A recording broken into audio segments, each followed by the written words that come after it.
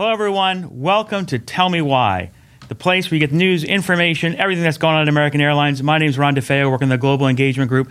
I'm joined today by our president, Robert Isom. Robert, welcome. Ron, it's great to be back. Well, it's a breaking Thanks news. for having me. You're welcome. Breaking news episode today.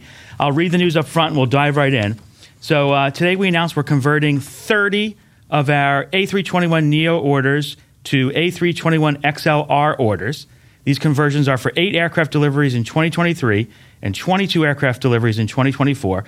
We're also exercising 20 A321neo options to A321XLR orders for delivery in 2025.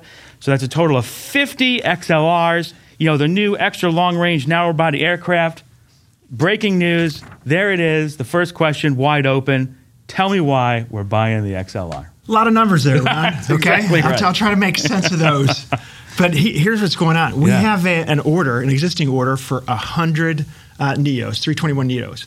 And the cool thing is that Airbus is the world's largest operator of Airbus aircraft. Today, 425 aircraft in the fleet. So this opportunity with the enhancements that are being made to the Neo to create the XLR are really cool. So first off, what's happening is that the fuel tank the auxiliary fuel tanks are being integrated really into the design of the aircraft itself, as opposed to being really separate add-ons. And what that allows for is a lighter aircraft because it's integrated, and then also the capability to fly farther. A couple of quick enhancements about it. It will have landing gear that have been stiffened up quite a bit, and then also have tires, wheels, brakes that are enhanced as well.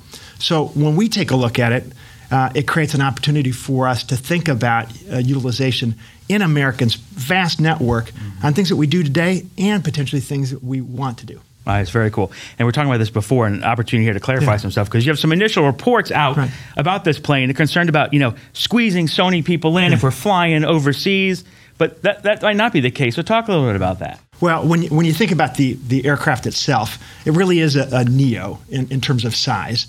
And so when you think about what you can do with a 321, today we have the 321T with 102 seats, and then the Neo configured for domestic service up to 196 seats. Yeah. For us, though, when we take a look at the opportunities, whether it's transcon opportunities or close in Europe or close in South America, we can configure this aircraft anywhere in between. And when you think about the opportunities, what our customers demand. So if and when we fly it, to close in Europe, and say that we set up a Philadelphia to Basel, right? Sure. That would require lie flat seats, all aisle access for business class, world class Wi-Fi and entertainment. It would also allow for premium economy, and then also for an economy section as well. So when we take a look at it, it's not about the density of seats. It really is for creating a cabin that's appropriate for the mission. That's great. And then obviously team members will want to know, and community outside. So how will this order impact us financially?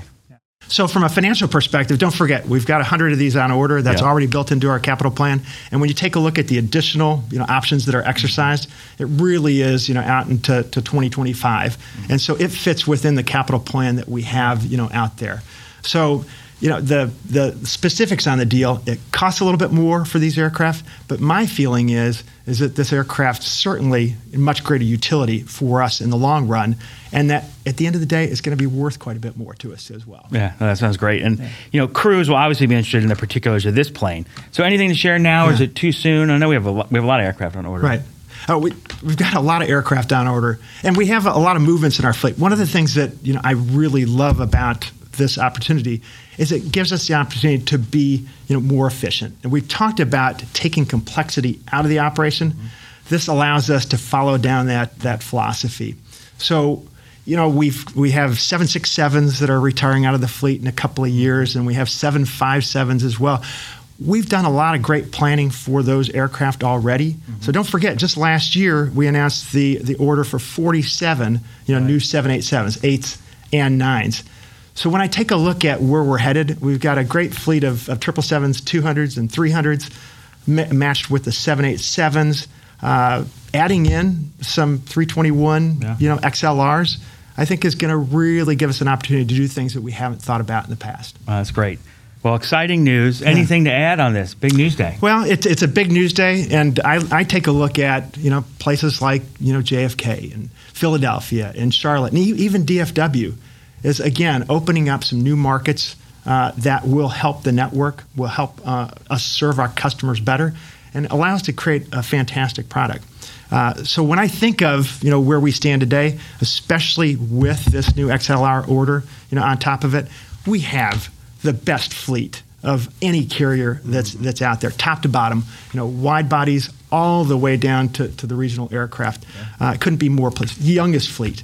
You add to that the work that we've done with our lounge network, the investments that we're making in our airports. $26 billion over the last 5 years. This is the time for American to really take off. We've got everything, right here. And the one thing I will say is that, we combine that with the fantastic team that we have. There's no stopping us. Yeah, that's awesome. Hard to beat for sure. Well, thank you for being here. Yeah. Big news day again. So 50 A321XLRs.